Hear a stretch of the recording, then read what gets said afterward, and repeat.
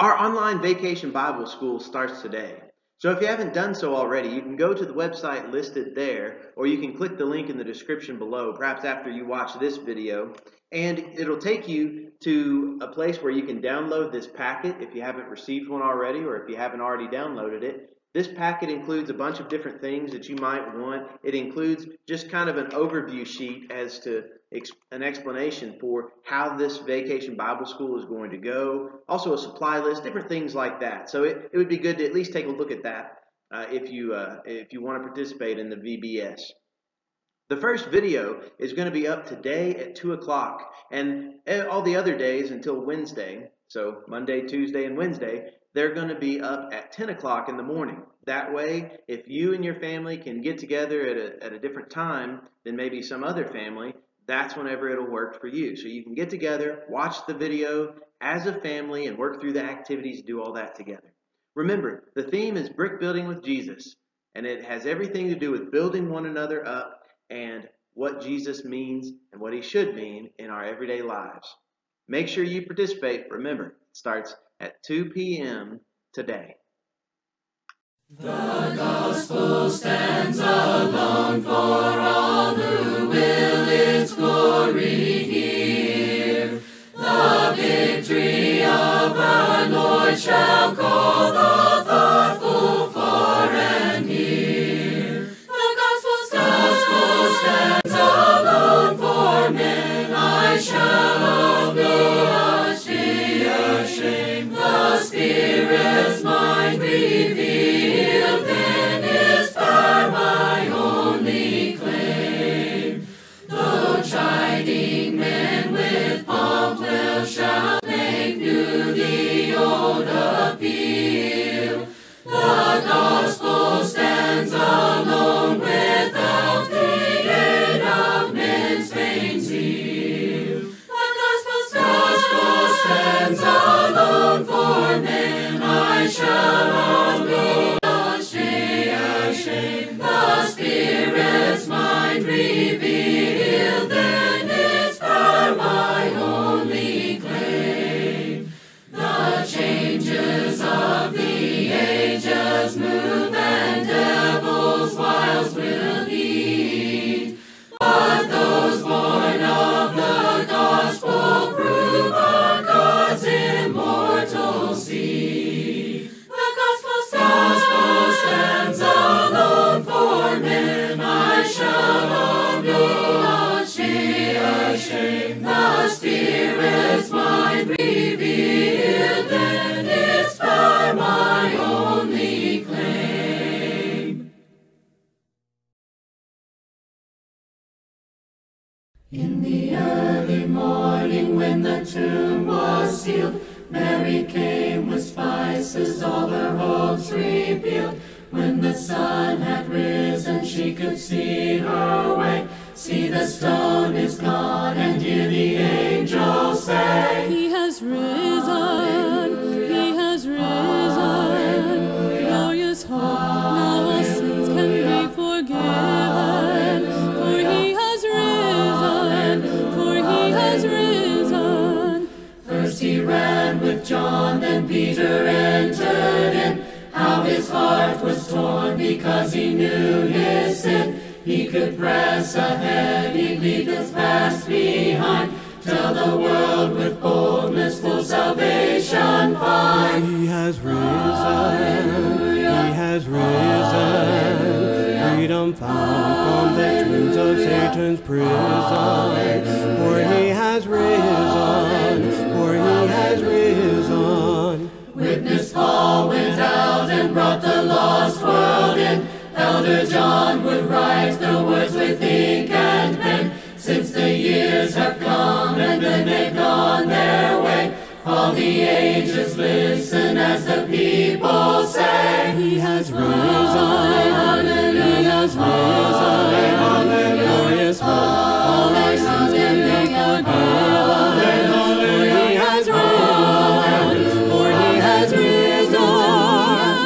Raised up from the darkness of the tomb. He is risen, He is Our Lord is risen, raised up from the darkness of the tomb. Our Lord is risen, Our Lord is risen, raised up from the darkness of the tomb. He is risen,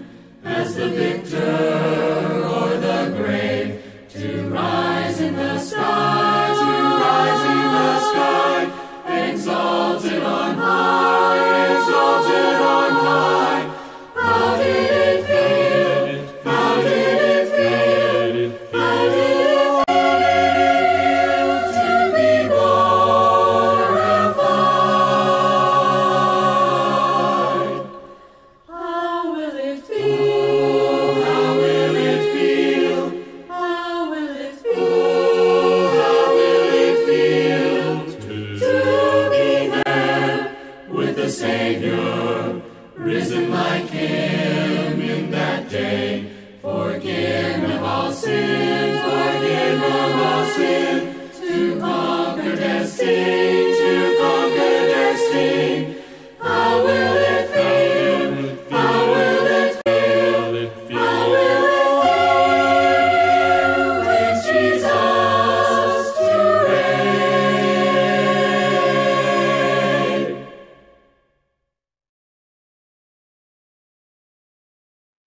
Have you ever noticed that there are certain practices, or maybe habits you might call them, that some Christians do and other Christians don't necessarily do? And that's okay.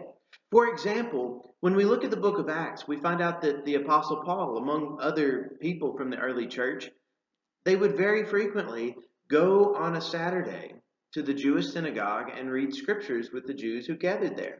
Now, I don't know about you, but that's not really something that I typically do. And that's okay. But you know, there's also some other things that we read about in the scriptures that we can't just kind of take it or leave it and just, pick and choose which things that we want to believe or which things we want to do. There's actually several things like that. This morning, I want to focus on one of those. I want to remind you of one of them, and that is the truth about the gospel. Let's take a look at that together from 1 Corinthians chapter 15. 1 Corinthians chapter 15, verses 1 through 4. Let's look at this wonderful truth about the gospel message. The Apostle Paul, he writes, "Now, brothers and sisters, I want to remind you of the gospel I preached to you, which you received and on which you have taken your stand. By this gospel you are saved, if you hold firmly to the word I preached to you. Otherwise you have believed in vain. For what I received, I passed on to you as of first importance, that Christ died for our sins according to the Scriptures, and that he was buried, and that he was raised on the third day according to the Scriptures." Now that's what Paul wrote, and let's take a little bit closer look at this truth together, and let's see some things about it. For starters, he calls this the gospel message, and if you want to know what the gospel is, you kind of have really a definition right here.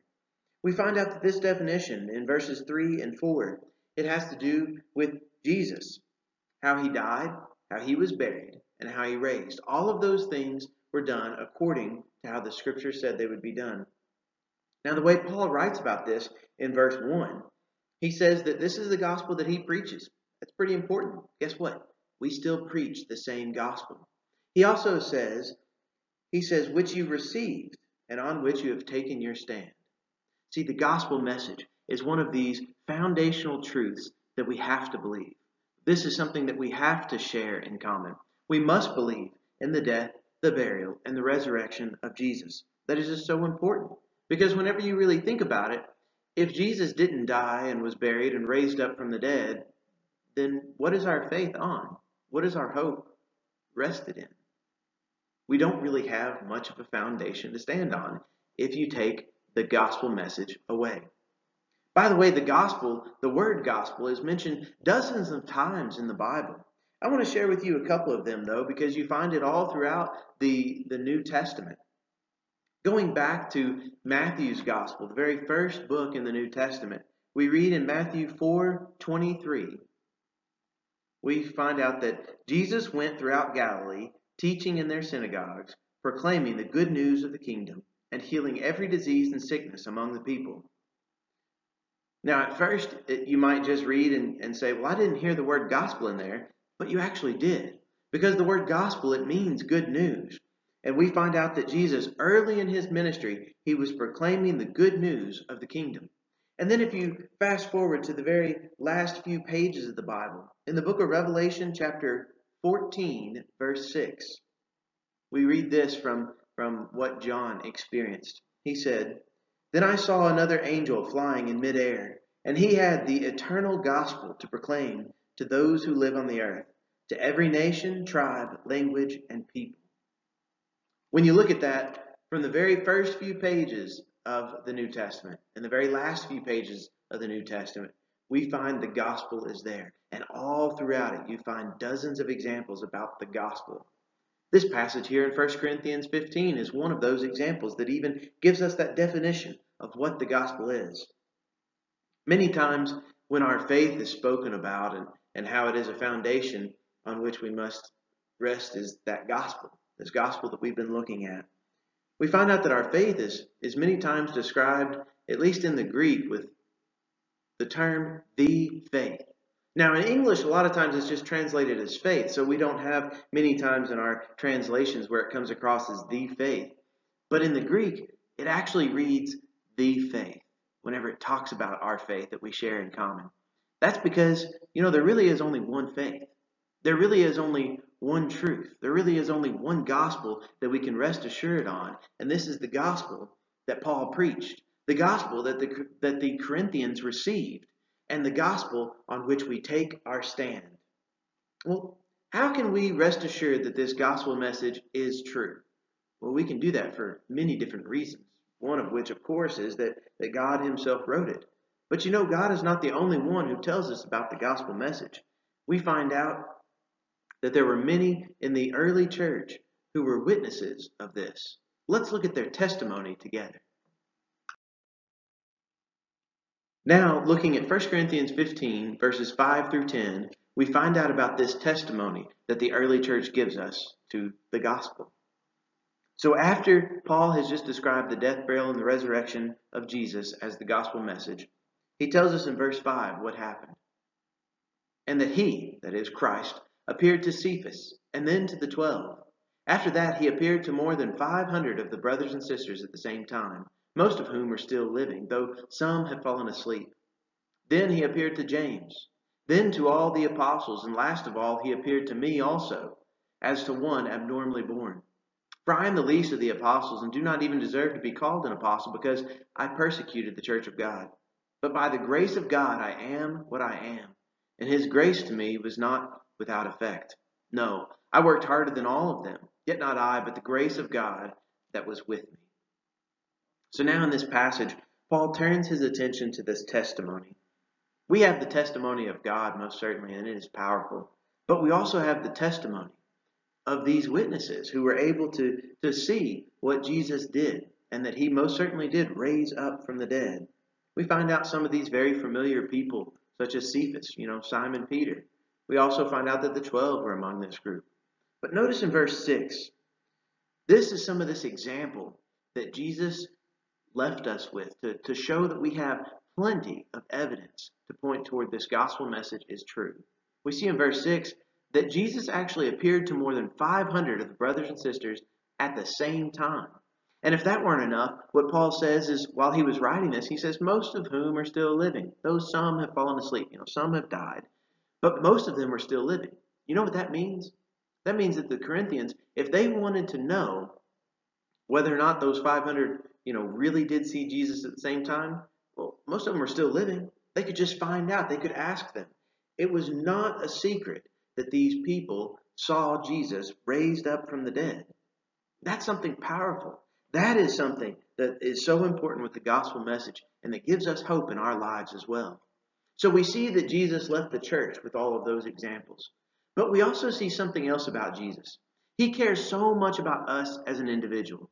Now we can turn our attention to the Apostle Paul himself, who wrote this passage. And he talks about himself as being, in verses 9 through 9 and 10 actually, we see that he says that he's the least of the apostles. He doesn't even deserve to be called an apostle because he persecuted the church. That's how he felt. But verse 10 tells us something wonderful. Verse 10 tells us that by the grace of God I am what I am. Isn't God's grace wonderful? We most certainly just have to recognize how great the grace of God is. The Apostle Paul was living every day of his life resting assured of this grace and living in it every day. That's what we need to do too.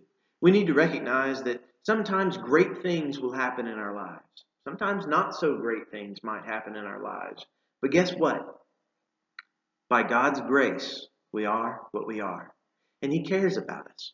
He cared so much about Paul that, Paul's story is a little different. Go back to the book of Acts, in Acts chapter 9, or other times in that book whenever he talks about his coming to Christianity. That shows you how much God, that shows you how much Jesus cared for Paul. He cares very deeply about each and every single one of us. And we've been given this testimony. We can rest assured about this, the truth of the gospel, because of the testimony that we've been left with. But even more than that, we ourselves have to continue to teach this. And that's what Paul's going to turn his attention to now in 1 Corinthians chapter 15. This time, verses 11 and 12. Let's look at what Paul says. He says, "Whether then it is I or they, this is what we preach, and this is what you have believed. But if it is preached that Christ has been raised from the dead, how can some of you say there is no resurrection of the dead?" When you look at this passage, especially verse 11, we find out about this teaching, this wonderful teaching. The words that Paul uses here is he says, this is what we preach. What is it that we preach? We preach the gospel. We preach the truth, which goes back to the very beginning of where we started, remember? About how the truth is the gospel message. We've got to be teaching that truth today. We also have to be believing on that truth. And this isn't just something that, we have done in times past. It's something that, yes, we have to believe it at one point, but we have to continue to believe it. Rest assured in the truth that it gives us. And we have to continue to preach it. We have to continue to teach this message. And we see that one of the things that Paul is going to deal with, and we're not going to get into great detail about this here, but in verse 12, apparently some people were going around and preaching that Christ has been raised from the dead, but then they also were saying, or at least questioning, that there is no resurrection of the dead. And Paul will continue to talk about that, and he says, no, you've misunderstood this. Christ was raised from the dead. We will all be raised up from the dead too. So much of what we have come to believe rests on Jesus and him raising from the dead. When you skip on down now to verse 20, you find out this wonderful statement, this true statement of faith that is what we need to be teaching today. The Apostle Paul picks back up, and in verse 20 he says, "But Christ has indeed been raised from the dead, the firstfruits of those who have fallen asleep." Christ has indeed been raised from the dead. We can rest assured of that. And because Jesus has raised up from the dead, we can also rest assured that we ourselves will be raised up from the dead as well. This has to do with that teaching. So keep in mind how wonderful it is to remember the gospel message. This is something we must all believe. This is something we must all put our faith in, put our hope in, put our trust in. We must continue to teach this true message. It's based on a wonderful testimony of God and the early church, and we've got to be teaching it today. Are you actively proclaiming the message that is the gospel, the death, the burial, and resurrection? If you're not already, why not start today? I run for the crown, I race for the prize, I press toward the upward call of God. I run for the crown, I race for the prize, I press toward the upward call of God. I fight with all my might to keep on living for the Christ. I know there is a glorious end in sight. The crown of life, the crown of victory I shall wear. So I sing the song of triumph till I'm there. I run for the crown, I race for the prize, I press toward the upward call of God. I run for the crown, I race for the prize, I press toward the upward call of God. I fight with all my might to keep on living for the Christ. I know there is a glorious end in sight. The crown of life, the crown of victory I shall wear. So I sing the song of triumph till I'm there. I run for the crown, I race for the prize, I press toward the upward call of God.